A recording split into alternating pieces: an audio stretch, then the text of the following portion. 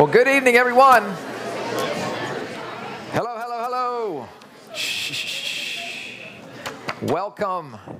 It is great to see those of you who are here back again. How many of you, this is week 6. How many of you got 6 for 6? Perfect attendance. Great.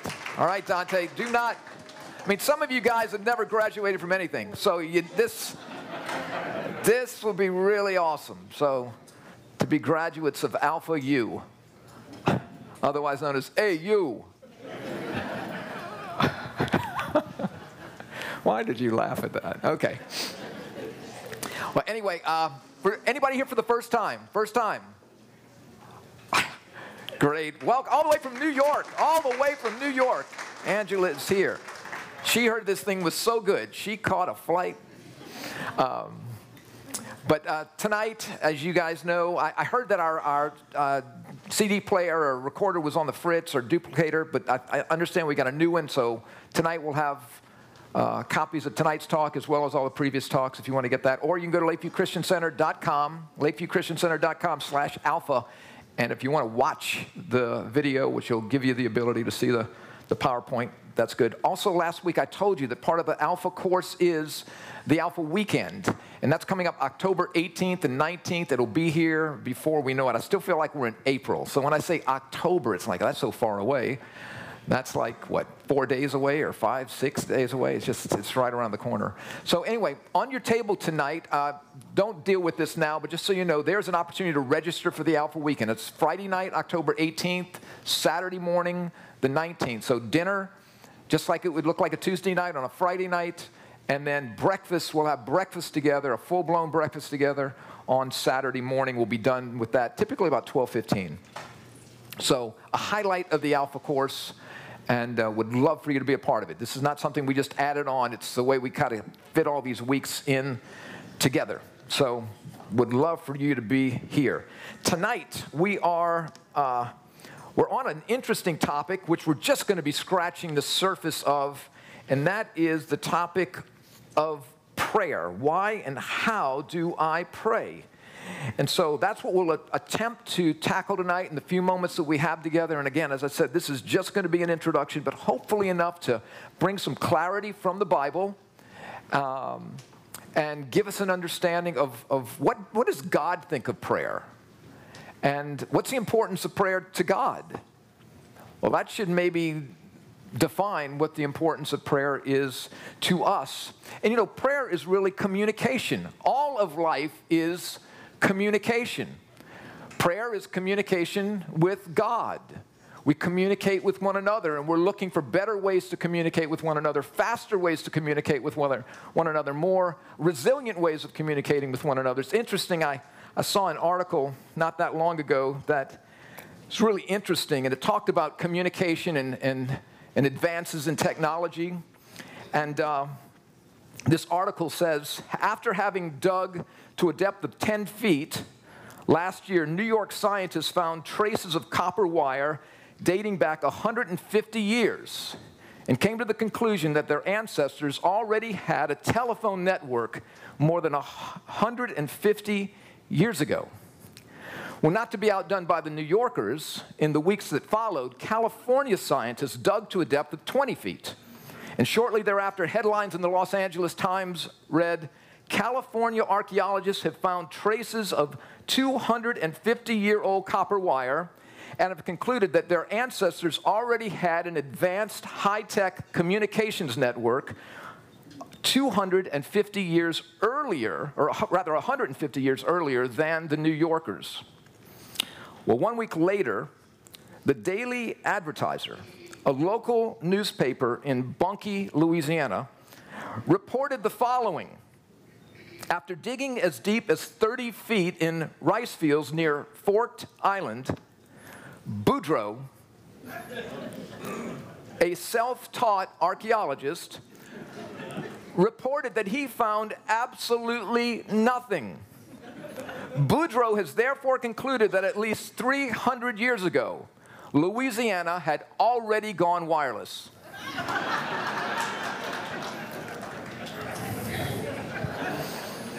Well, I mean, Louisiana, we always a little bit ahead of the curve. And all the wrong things we don't want to be ahead of the curve in. But the good news is that God has always been wireless. And his reception is better than Verizon. God always hears us. He is there and desires for us to hear him. So let's first talk about what is prayer not. Prayer is not, let's make a deal. Prayer is not, I'll pray 10 prayers of this and 15 prayers of that so that I can get out of jail free. Prayer is not my ability to do things to get God to hear me. That is meology. That is BVM currency. That is blessed vending machine currency. And that is not what the Bible defines prayer as. Prayer is not my thinking of things I can do to get God to do the things I think I want him to do or things I believe I don't want him to do. And that type of prayer, if you think about it, that is transactional. That is contractual. That is not necessarily relational.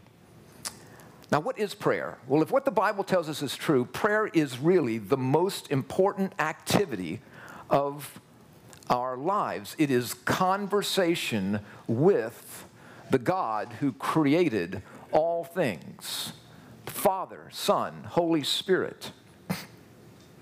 And just as we talked about last week, there are stereotypes that keep us outside the pages of the Bible. There are stereotypes of prayer that keep us from communicating biblically. And biblical prayer is that which is proper, personal, spontaneous, and intimate communication with God. And when I say proper, I don't mean proper. I don't mean proper in the sense in which it's very all together. I mean it's biblically proper. It's how the Bible tells us we properly pray.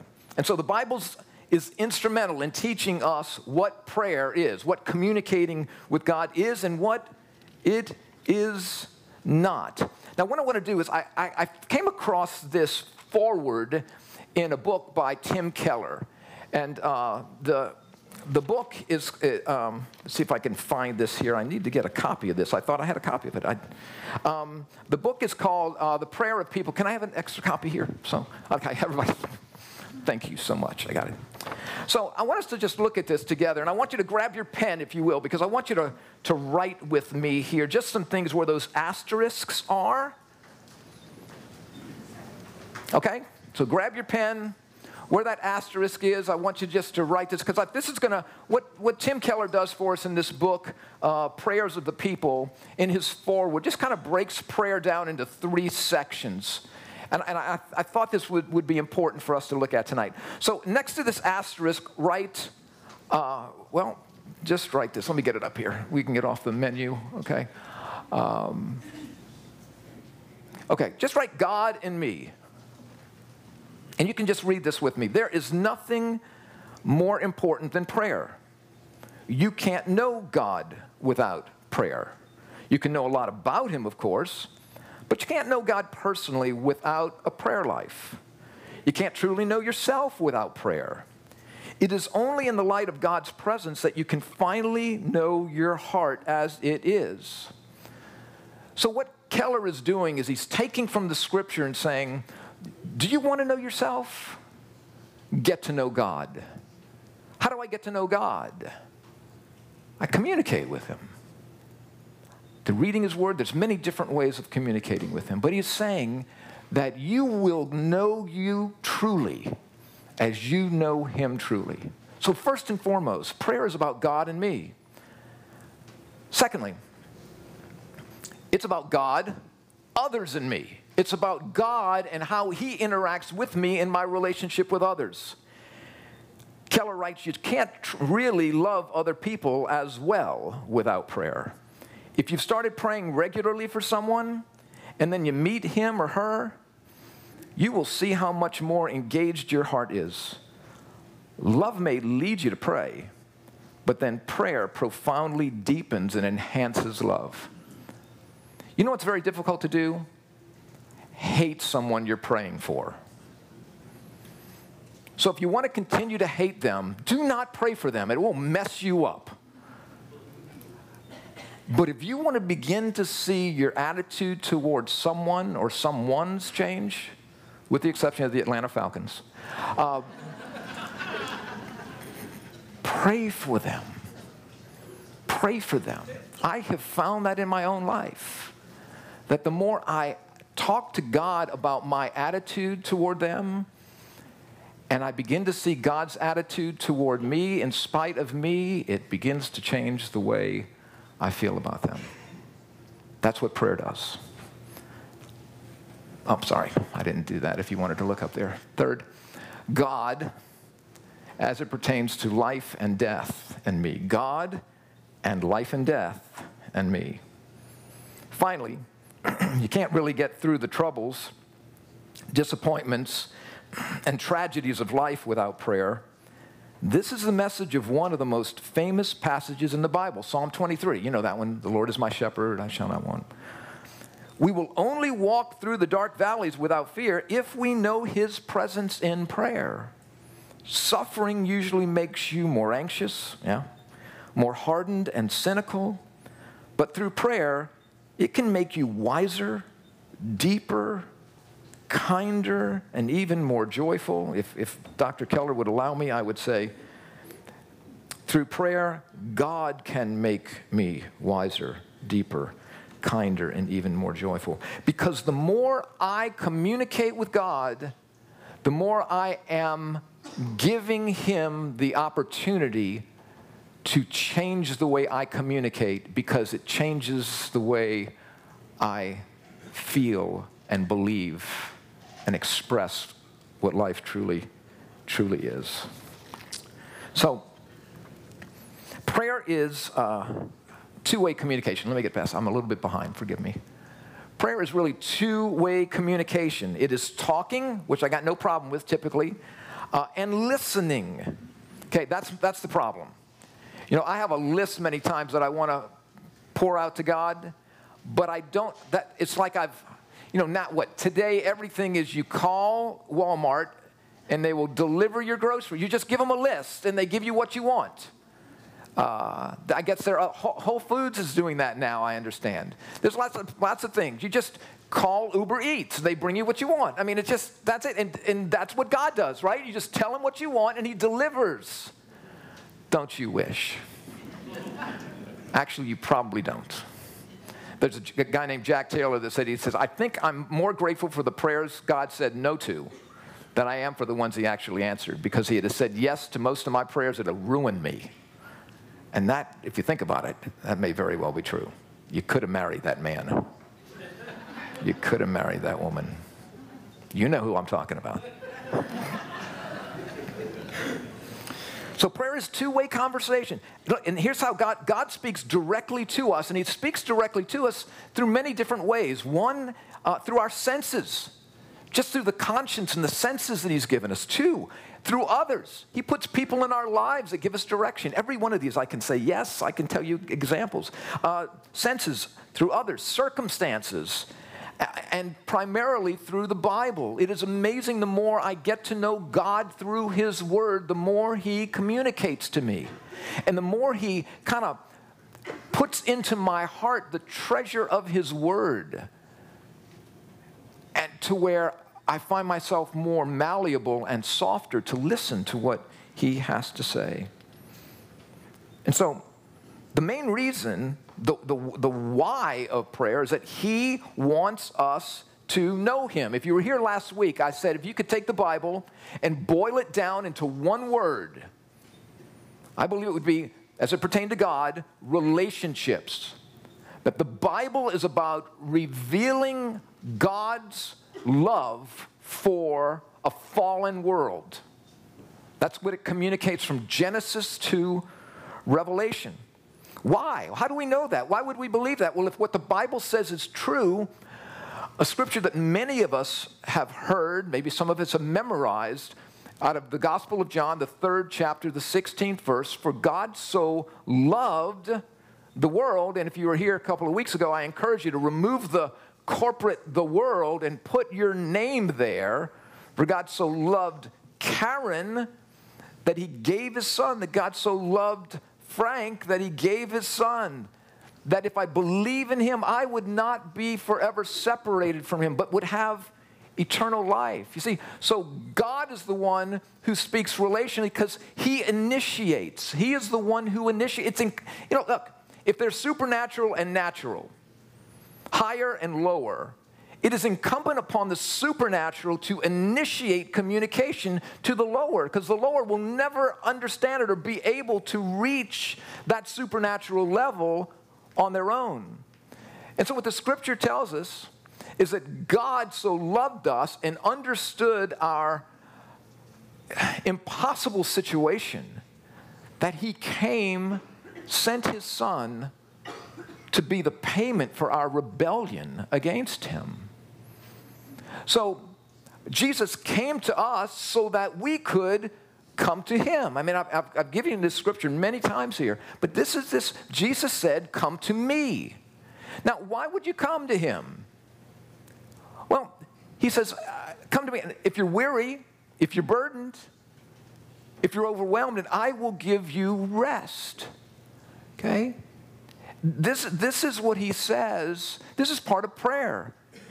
It's not just necessarily articulating the way you feel all the time. Sometimes it's just coming and being there and being quiet. That I would argue is prayer as well. That is communicating with God because he wants us to. Christ came to us so that we could come to him, because without his sacrifice, we would never come to him, much less be able to come to him, because Jesus made the way for us. And look, and just like we get to know one another by being together with one another. I mean, is that not how we get to know one another? We spend time with one another. We get to know one another. We communicate with one another. So it is with God. We are the image of God. We are God imagers. So the Bible tells us, let's just a couple of mechanics here about this in our book on page 30. The Bible tells us, and this is interesting, I find this is interesting. The Bible tells us that prayer is addressed to God. It's addressed directly to God. It's not directed to the maid, the uncle, the teacher. Prayer is always addressed to God. How do I know that? I just know it because that's what Jesus said. This is what he said in Matthew chapter 6, verse 6. And I think this is so cool. But when you pray, now look at this for a moment. Don't look at this. Try not to look at this religiously. If you can just for a moment just wipe the board of your religious mind away, like you'd never heard this before. And think of this. If somebody's telling you to go into your room, to close the door, and communicate, that would be a sign of intimacy, would it not? That would be a desire to be with you and for you to be with them. So when you pray, go into your room, close the door, and pray to your Father who is unseen. And then your Father who sees what is done in secret will reward you. Now, I think, what's that reward? Okay, this is all I have to do to get that new car. I'll find a room with a door. Okay, I just got to get these directions right. I'll close the door. I'll pray to somebody that I can't see. Then I'll get my car. And that you don't believe that? It's why? Because it hasn't worked, and that's why it hasn't worked. Many of you have done that, and it didn't work. But what is the reward? Well, I would argue that the reward is something greater than we can imagine. I don't know what you grew up like. I don't have any idea what your family life was like. Hopefully it was good. But it's interesting that God it wants us to address him as Father. Now, let me just clarify for a moment. If you were here, you go, why is this guy pulling out 2 styrofoam cups with a C and an A on it? Well, This represents being in Christ, and this represents being in Adam. And if you weren't here and this was really confusing to you, just pay no attention, and then at the table time afterwards, you can talk about this. But it says that every one of us, because of our father Adam, was born in sin. We were born rebellious to God. And you know what? There's plenty of evidence to prove that, isn't there? Okay, I'm not talking about some crazy religious statement. There's plenty of evidence that I want what I want when I want it, and the heck with you, whether I'm 3 years old or 83 years old. We do that all the time. We cut people off in traffic, right? We step in line. We cheat. We steal. Or if we can't get away with it, we wish we could, and then we fantasize about it. And that's even, God said that's even got you. You know, thought monitor, if you're around for the thought monitor, that's always fun. So we're separated from God. Now, if I am in Adam, if I have not surrendered my life to Christ, if I've rejected Christ either passively or actively, I am still in Adam. And guess who is not my father? God is not my father. If what the Bible says is true, again, don't believe a word I'm saying. Check this out. But I am still in Adam. My lineage is of that of being separated from God because I am still of my father Adam. That's, again, the deal about being born again. I have to die to being born in Adam, and I have to come alive to being born into Christ. And when God, by his grace, reveals to me the truth, and I humble myself and realize I need a Savior, God places me into Christ, and I become a new creation, and God becomes then my Father. Again, that's you can accept that or not. That's between you and Adam or God or Christ or whomever else, or your table facilitator. But that's what the Bible says. So when Jesus says, and pray to your Father who is unseen, what he's talking about, have you surrendered? Have you trusted Christ? Have you trusted me? That's how God becomes your Father. The reward is this: I get to know my Father more. Did you know your earthly father much growing up? Maybe you did. I hope you did. Or maybe the way you know him, you hope you didn't know him. I don't know. But this word Father is such a powerful word that God would say to us, know me as Father. Know me as a father maybe that you never had. Maybe know you as a father that never applauded you or encouraged you. Know me as the Father that loves you even if you get everything wrong. Come to me. You know, it's interesting, before Jesus ever did a thing in terms of ministry, he gets baptized, he comes out of the water, and what do you hear from heaven? This is my beloved Son, in whom I am well pleased. What had he done? The ministry hadn't even begun yet. See, God is well pleased in those who become his children because they've become his children. And that is something that we need to see. I mean, maybe the father figures that you and I have don't allow us naturally to have a picture of a father that loves us. But God wants us to address him as Father. Matter of fact, the Greek word is actually Abba, which is like dad or daddy. And the reward is getting to know this God, now our Father, who loves us in spite of us, who loves us because he came to us, and by his grace we came to him and got unplugged from being in Adam and got plugged into being in Christ, no longer in death, now in life. So the Bible tells us that prayer is addressed to God. It's addressed to God. And I think that's phenomenal, a tremendous act of interest. It also tells us, the Bible tells us that prayer is through the Son. Now, look at this scripture, and if you didn't know anything, again, it's so hard for us to erase. I'm not asking you to erase necessarily because it's wrong, but we come in with preconceived notions. And this is what the Apostle Paul says to the church in this city of Ephesus in present-day Turkey. He says, for through him, that is Jesus, we both, Jew and Gentile, have access to whom? To the Father. to Dad through the Spirit. Now, think about this for a minute. You and I have access to God, who created all things, who, if we're in Christ, we can call him Dad. Now, we have access to, so think about this for a minute. Let's say you went to work. What's the largest corporation in the world now? Is Amazon? Let's just say it's Amazon. Okay. Jeff Bezos is the, or is it Bezos or Bezos? Is Bezos? I just want to get it right. Okay.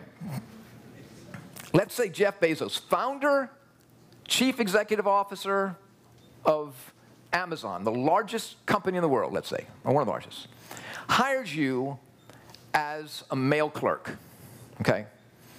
An M-A-I-L clerk, a mail clerk. And he actually hired you. He hired you. He brought you on board. And he says to you, Mark, look, I know you've got layers of bureaucracy and everything else. And you could go to your supervisor or your manager or the superintendent or the director or the vice president or the partner. I don't want you to do that. Whenever you need me, just come knock on my door. You have access to me. Now, if you're a lowly mail clerk and you have desired access to the CEO and founder of the largest corporation in the world, how would you feel about that? For through Jesus, what he did and our acceptance of it, we both have access to the Father by one Spirit. What is Paul telling us by the Holy Spirit? Go directly to the Father. Don't stop with the manager. Don't stop with the supervisor, the superintendent. Go directly to the Father. Did you hear what I said? Through any denominational possibility of thinking, wait a minute, really? Yeah.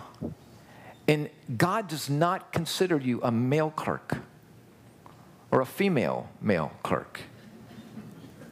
You're his boy. You're his girl.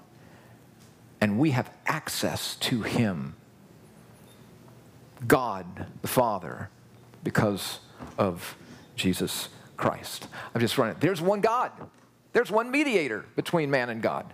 The man Christ Jesus. See, Jesus is the one and only way we have access to God. And the scripture tells me if I've received Christ, I have access. If I've rejected Christ, I do not have access. The scripture could not be more clear.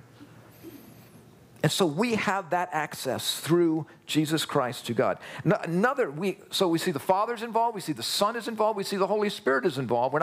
Don't have time to talk about the Trinity here, but we pray in the Spirit. In the same way, Paul writes to the church at Rome, the Spirit helps us in our weakness. Have you ever been here? We don't know how to pray. We don't know what to pray for, but the Spirit himself intercedes for us with groans that words cannot express. I am so grateful for that. If that is true, what that's telling me is when I don't know how to pray, when I don't know what to pray, God the Holy Spirit is praying for me in groanings that are too deep for words. Do you see the intimacy here? God says, shut the door, go into your room, come be with me. Why? Because I want to be with you. And Jesus is the one that made access to us. And the Spirit is the one that even shows us, even when we don't know how to pray, he knows what we should be praying for. I mean, prayer, communicating with God, is an amazingly intimate experience that we could experience all day long, all the time. And so prayer is for the purpose of communicating with God, which results in developing a deeper relationship with him. Because how can we know anything about anyone if not for conversation or communication or just hanging out? But prayer is not dialogue with just anyone. Prayer is not dialogue with just anyone. I mean, it's not like, how many of you guys still have your landline, your land phone lines? I still have my land phone line. Okay, very few of you are spending that kind of money. But Let me ask you this question. Do you have that landline? Do you ever get any phone calls on that landline except salespeople or the IRS telling you they're about to send you to jail forever? No, we still have the landline for some reason. So, typically, you get the call, it's interrupting dinner, whatever. But let me ask you this question. Imagine if tonight the President of the United States called you on your phone.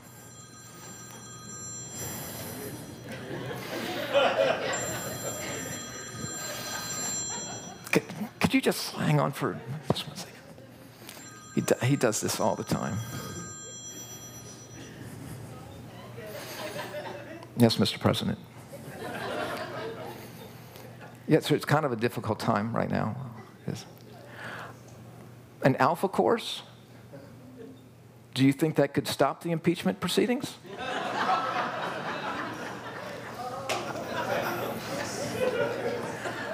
Well, could I just get back with you? I'm sorry. Yes, sir. Yeah. Yeah, if Ivanka wants to stay at the house, is that okay if she comes in? Okay. Yes, sir. Okay. Yeah, we'll set a date for the Alpha course for the Congress. Yes, sir. Okay.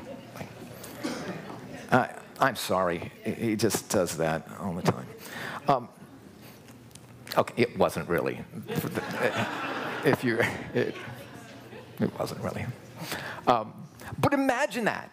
I mean, you could hate that man's guts or love him dearly. But even if you hated him, he's the President of the United States of America, and he called you.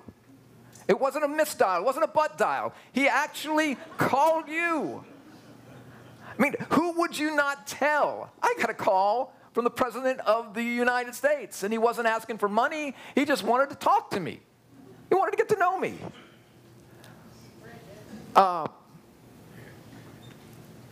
The God of all creation has come to us because he loves us. How amazing is that he would want to communicate in spite of us, with us. See, this is who the Bible tells us he is. If God himself is calling. I mean, would you turn down a call from God? What if he is calling? What if he is calling? I would contend that he is calling, that he is initiating a call. The question is whether or not we will answer,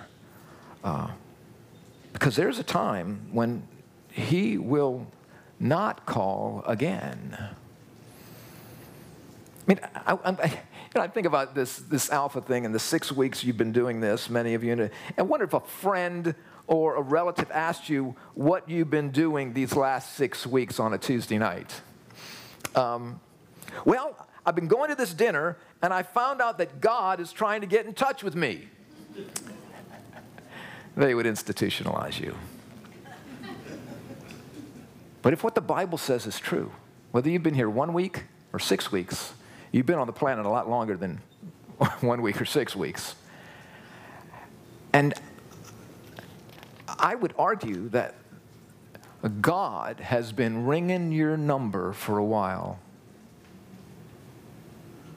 He has been ringing your number for a while. You know, it's interesting that even the name of God, the name of Jesus speaks communication to us. Look at John chapter 1, verse 1. In the beginning was the Word, and the Word was God, and the Word was with God. The Word was with God, and the Word was God. So you say, who's the Word? Well, Jesus is the Word that became flesh and dwelt among us. So even the name is the Word. He wants you and me to know him. And then I love this. Here's Jesus. This is Jesus' prayer the night before he is going to be crucified, handed over, beaten, crushed, and crucified. He's praying to his Father. He's communicating to his Father.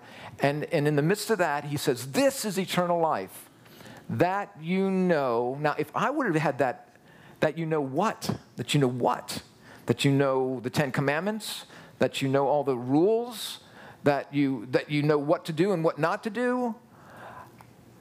This is what Jesus says. This is eternal life. Now, again, eternal life is not something. Okay, eternal life is someone, because when we look at eternal life, well, life is that which is living. And eternal life is that which lives eternally. Okay, so he says eternal life is this. Eternal life is knowing the Father and Jesus Christ whom he sent. Well, again, how do you get to know someone? You get to know someone by being with that someone. You get to know that someone by being with others that know that someone. You get to know that someone by reading things that pertain to that someone.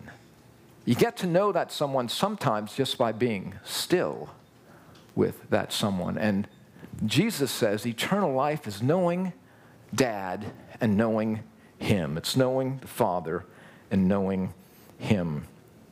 So how do we know anybody? I was talking tonight to Forrest and Diane Smith. We're going to change their last name to Smith so nobody knows who they are. And I'm confident you guys don't mind my doing this, right? Oh, no. Okay. So Forrest, I want you to take this because I don't trust your wife with the microphone. Or maybe I'll give it to her in just a minute. But Forrest, you told me how long you've been married to this woman. 52 years. Did you guys see that? 52 years. Otherwise known as a half a century and 2 years. Now, let me just ask you a question. How long have you known her? How many years, you think? 55 years? So it took 3 years to convince her to I had to grow up. You had to, oh, that's right, you were 15. Okay, yeah, I mean, today you get in trouble with that, but not then. Not then. I mean, that was, never mind, okay. So how much did you know her 57 years ago? Not much. Why not? I didn't know her. You didn't know her, right. So how much did you know her 55 years ago? A little bit more. A little bit more, 52 years ago? Enough to say? Yes. Right, yeah, okay. And then, now the more you've known her, would you say the more you've trusted her? Yes. Okay, so the more you got to know her, the more you trusted her. You know what the bottom line is? Well, I don't know, but if it's this is a G-rated class, so go ahead. Go ahead. When you make the decision that this is who you want, Yeah. you do whatever it takes. You do whatever. So you did whatever it took. And when I realized who Jesus was, I did whatever it took. That's good. And then you realized who Diane was, and then you still did whatever it took, right? Okay. So the more you knew her, the more you trusted her, and the more you trusted her, the more you did what? The more you Loved her. loved her. Yes. And the more you loved her, would you say the more or less you wanted to serve her? More. Right. Now, did you serve her because you were afraid she was going to leave you if you didn't serve her? No. No. You served because you loved her. So the more you knew her, the more you trusted her. Right. The more you trust her. Would you say the same, Diane? Is to be true? Okay. So the more you knew her, the more you spent time together, the more you trusted one another, the more you loved one another, and the more you desired to serve one another. And the more you served one another, did you find that allowed you then to know one another more, and then Yes. trust one another more, and love one another more, and serve one another more? And that's gone all the way for 52 years, and we'll go on until 52 death more. do you part. Hopefully 52 years. I'm all about that. I mean, if you've seen The Notebook, that's how I want Annette and me to go, right? Same time, same bed, same place. All right, now this is jumping back at me, so give me that now, and let's everyone thank Forrest and Diane for being so helpful. That was easy. Thank you. Thank you. So that happens really for a lot of couples. It doesn't happen for all couples necessarily. Yeah. this is not the happiest couple ever.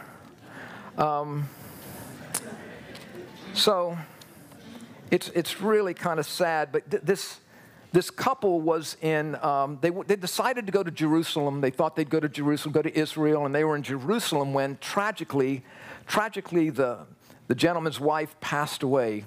And they got an undertaker from Jerusalem, and the Jerusalem undertaker said, "Sir, I'm so sorry." And because he's trying to figure out how much it's going to cost me. And the undertaker says to him, "Sir, you could get your wife buried here in the Holy Land, and it would just be beautiful." He said, "How much would that cost me?" He said, "That probably cost you about $300 American." He said, "Okay." He said, "Well, how much would it cost to take her back to the United States?" "That's probably going to be about $15,000. He said, "Oof." So he thought about it for a minute, and he said, "You know what? I'm just going to go ahead and ship her back to the United States, even though I could have her buried here in Jerusalem." He said, "Well, sir, why would you do that? I mean, this is only $300. You're going to spend $15,000. Why would you do that?" He said, "Well, a long time ago, there's a man that died here, and 3 days later, he rose from the grave." He said, I just can't take that chance." So anyway, not all have a happy ending.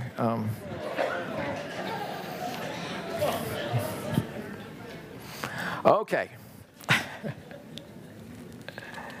So if you were here a few weeks ago, you heard me talk about what it means to trust Christ. One of the things we talked about, Annette and me standing before a minister, and we were supposed to exchange vows, and the minister says, "Do you take Annette to be your wife?" And I say, "Well, she's beautiful." And he says, "That's great. We all agree she's beautiful. But do you take her to be your wife?" I said, "Well, she's a great cook. We'll never go hungry." And he says, "That's great, but you take her to be your wife?" And I said, "Her dad's rich. The day he kicks, we're going to be in good shape." You see, I can believe all the right things about her, but never say I do. And there are many of us in religion, even Christian religion, that we believe maybe all the right things about Jesus. We go to church, we say our prayers, we try to do good things, we hope we die on a good day, but we've never said I do.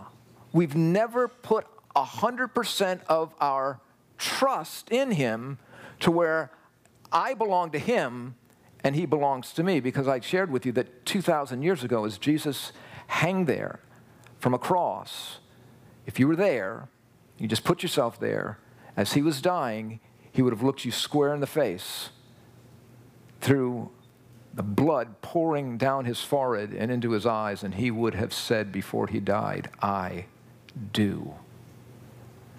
He's just waiting for you and me to fully give ourselves to him. So, but let's imagine that Annette and I have just said, "I do."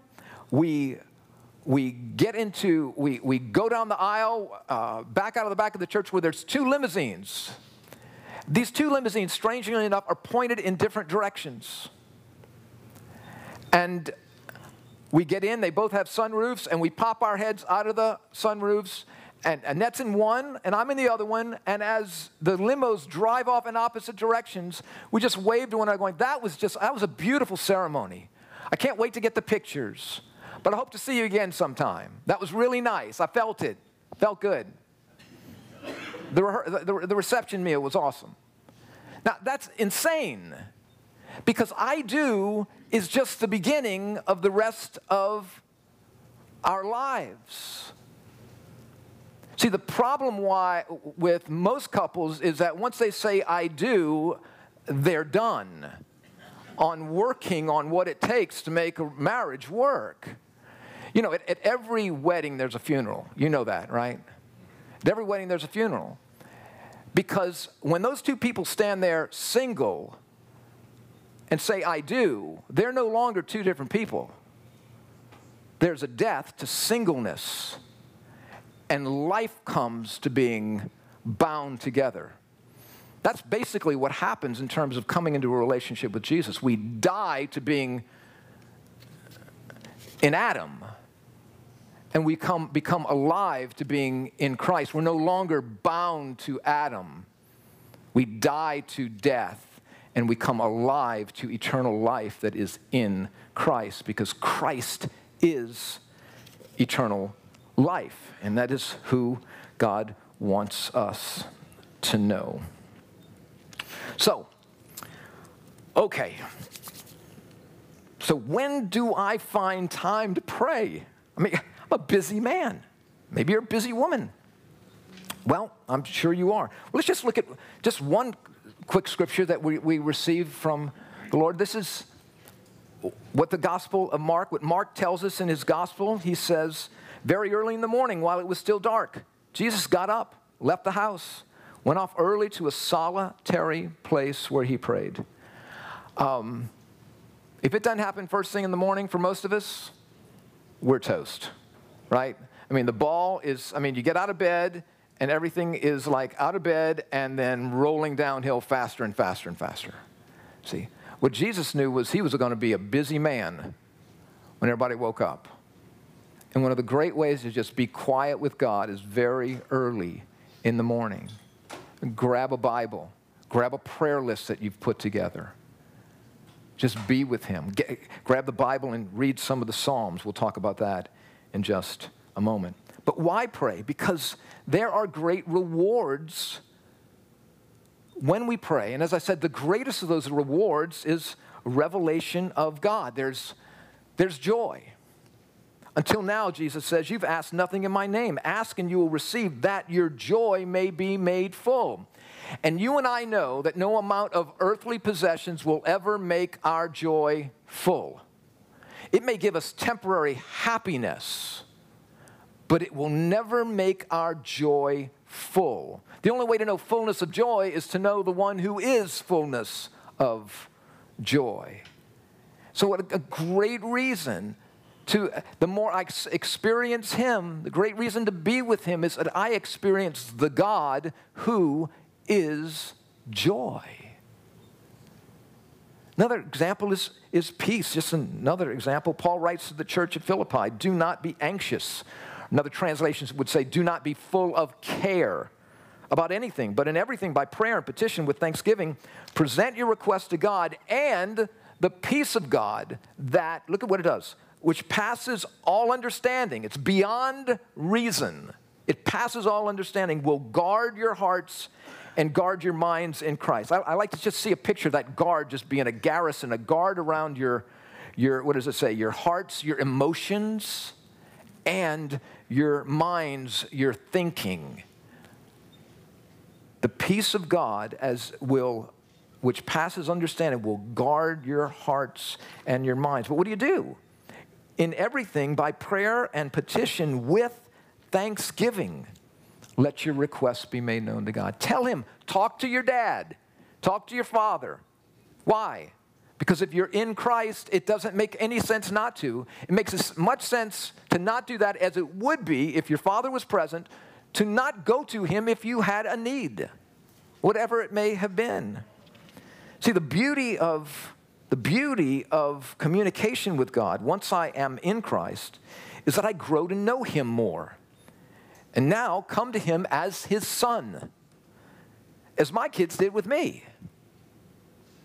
That's a beautiful thing. They come because they trust me, because they know they need me, but they also come just to be with me, because they love me.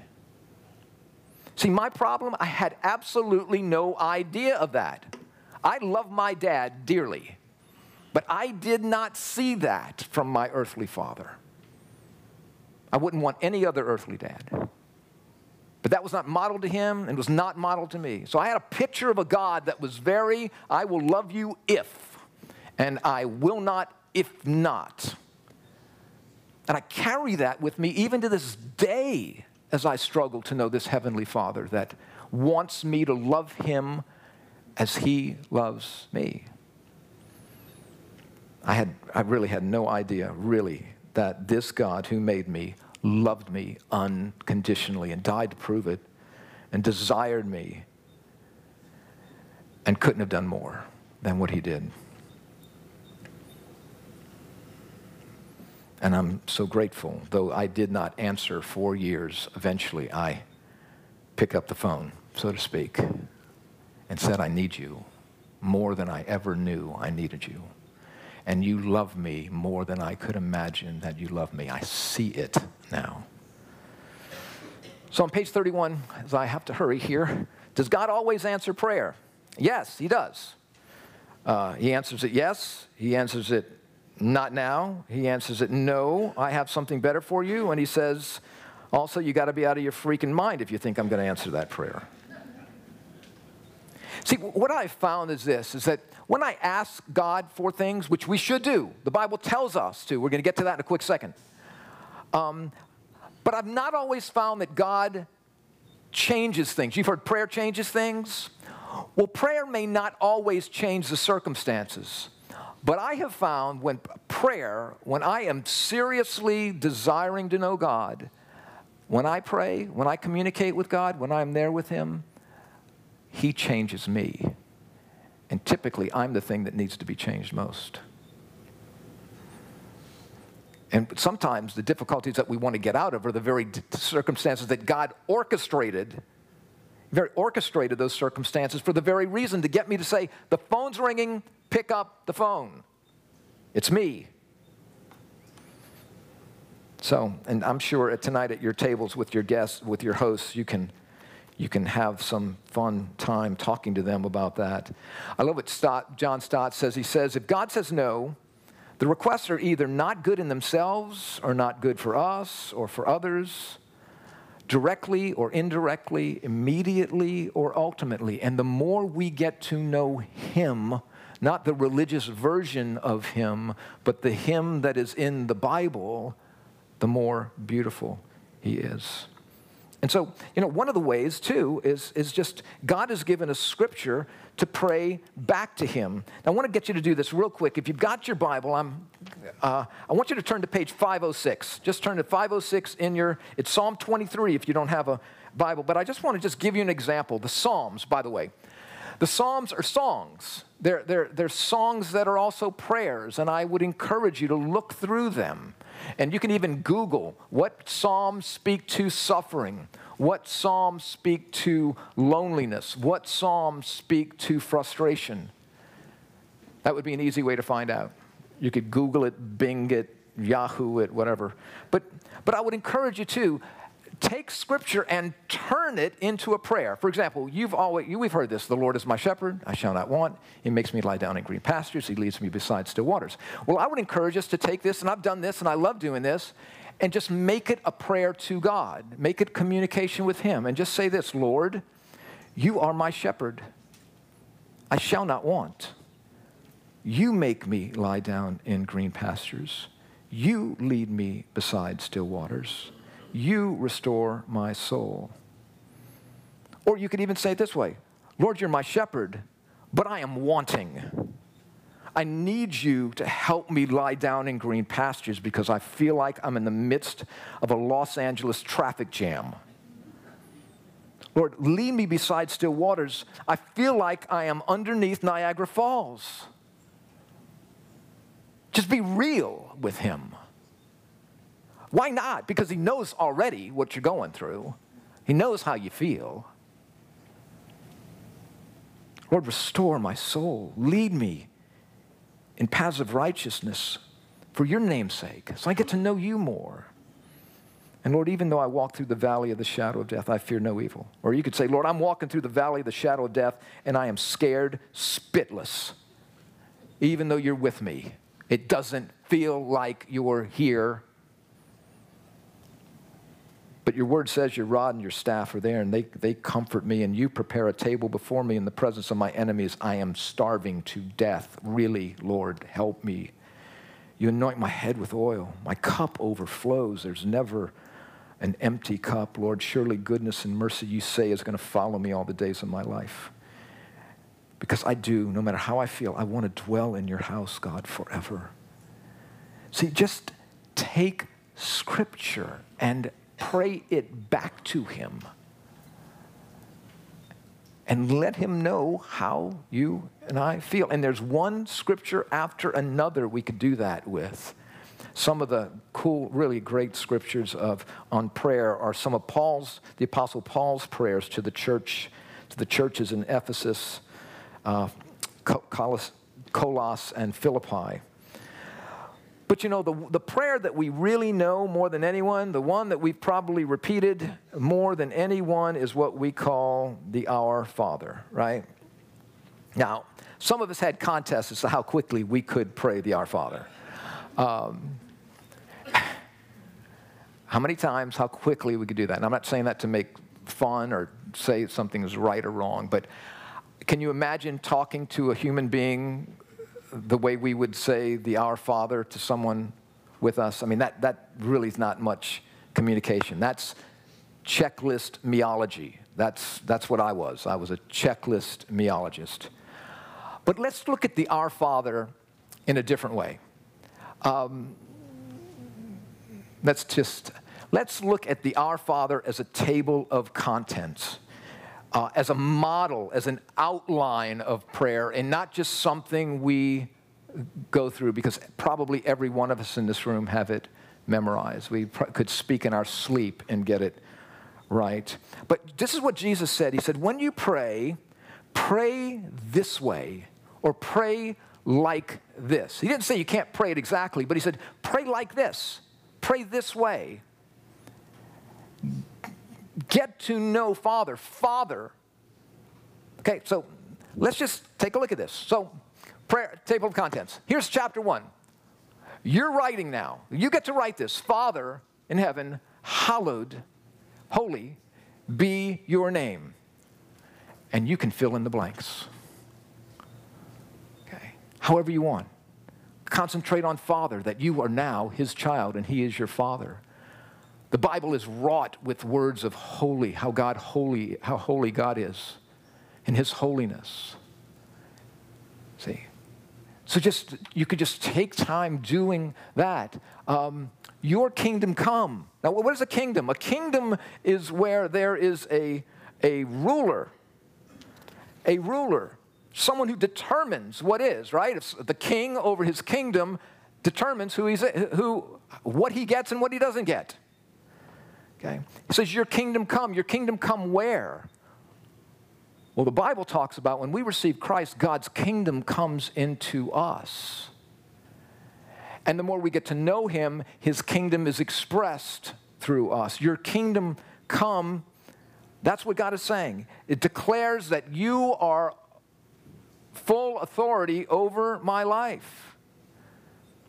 Come and take over this life that I am progressively realizing I am not in control of and not doing such a great job with. I want you to be king over this kingdom. It says, your will be done. Chapter 3, your will be done on earth as it is in heaven. Okay, your will be done on earth, and I would say in me, your will be done in me as it is in heaven. Placing God's will above mine in all things. Above my relationship with my wife, my business, Alpha, church, other relationships. God, I want your will to be done in me above everything else. I trust you because I've gotten to know you.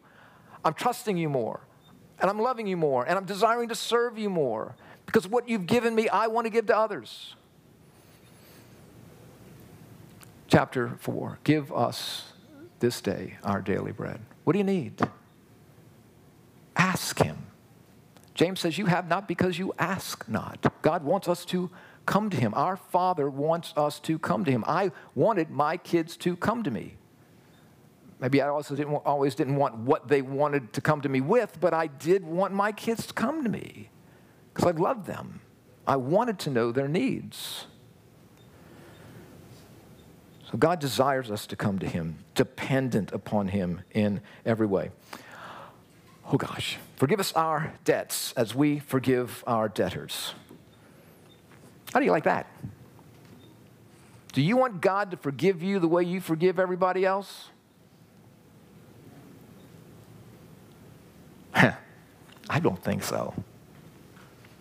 Not everybody. Father, who is there on this planet that I am harboring ill will toward? That's a difficult thing.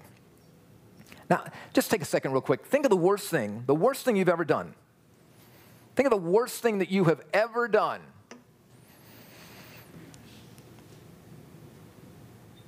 All right, Joey, you go ahead.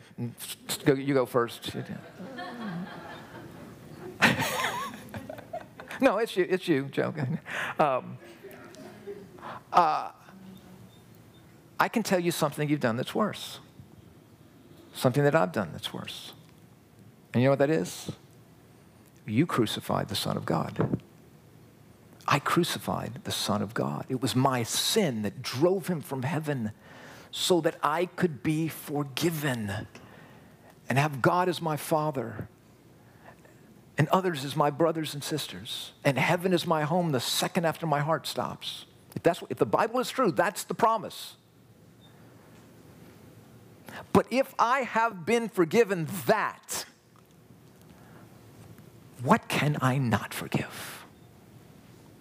What can I not forgive if I have been forgiven so completely, forever? Even the things I'm yet to do, according to the Bible, are already forgiven. And lead us not into temptation, but deliver us from evil. Lead us not into temptation, Lord. And I know that you don't, but I often lead myself into temptation, and I fall into a big fat trap. Deliver me from evil, or deliver me from the evil one. We'll talk about that next week. How can I resist evil is our topic for next week. But you know, the greatest, most important prayer is the one of surrender to Jesus Christ, the one of saying, I do. And I just want to encourage you again tonight. If you were here curious or convinced, challenged, just ask God. Tonight you may say, I don't believe in God. Well, I respect that.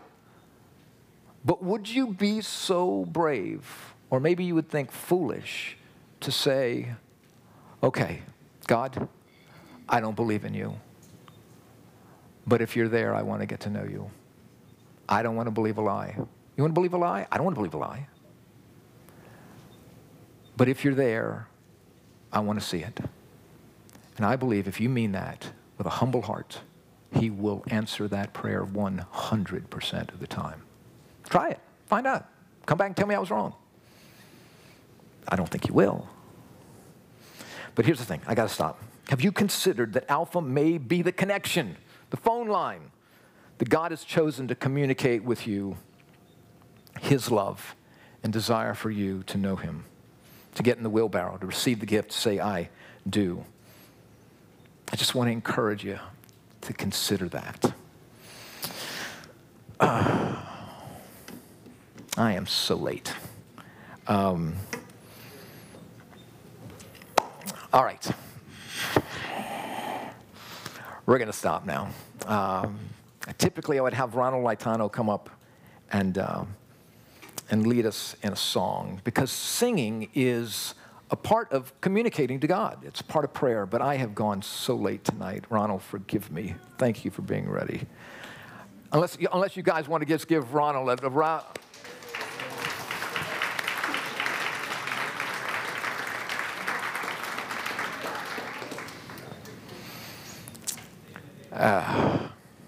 Anyway, Ronald is one of the pastors here, Ronald Laitano. He leads the Lakeview Christian Center choir and many other things around here. And I am sorry for going so long. But there's a song that I thought would be appropriate for tonight because, again, a way to communicate with God is through singing. Now, tonight, you may want to sing this. You may just want to listen. But what I would encourage you to do, whether you're just quiet, just kind of sing it to yourself. The person next to you would be very grateful that you did that.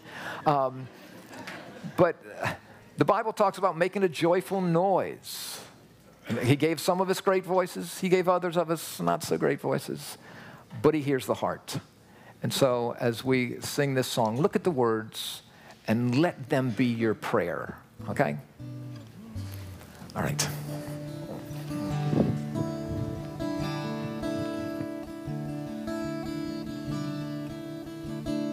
And all I once held dear, built my life upon, all this world reveres and wars to own.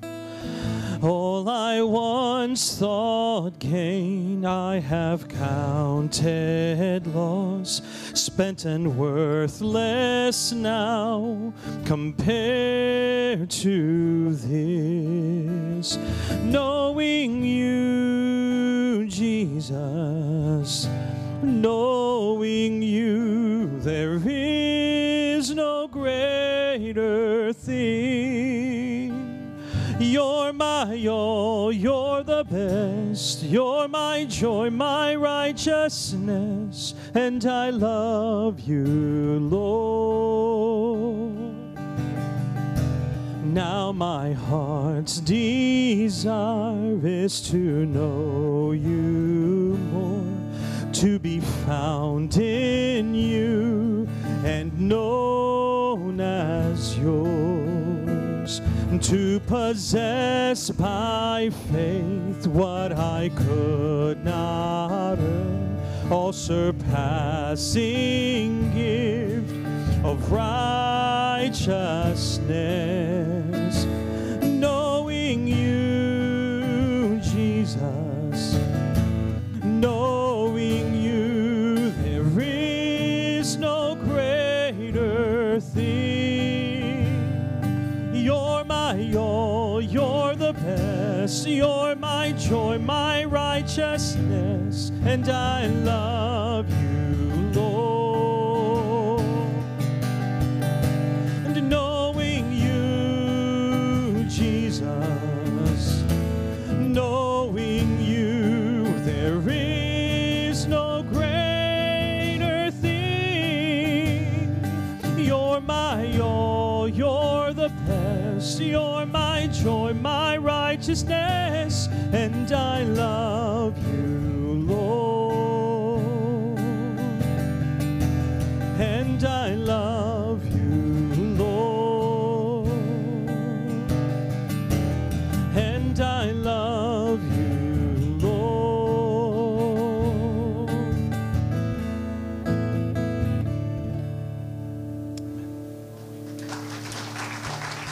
Test 1, 2. All right, well, we're going to take a quick break. If you're looking ahead to next week, we are in session 12. How can I resist evil? If you want to get a head start on that, a very interesting week we will have together next week. Hope you'll come back next week. Bring folks, even if they hadn't been here for the first time, bring folks next week to be with you. We greatly appreciate all of you being here. Let's take a quick break, and I hope to see you next week.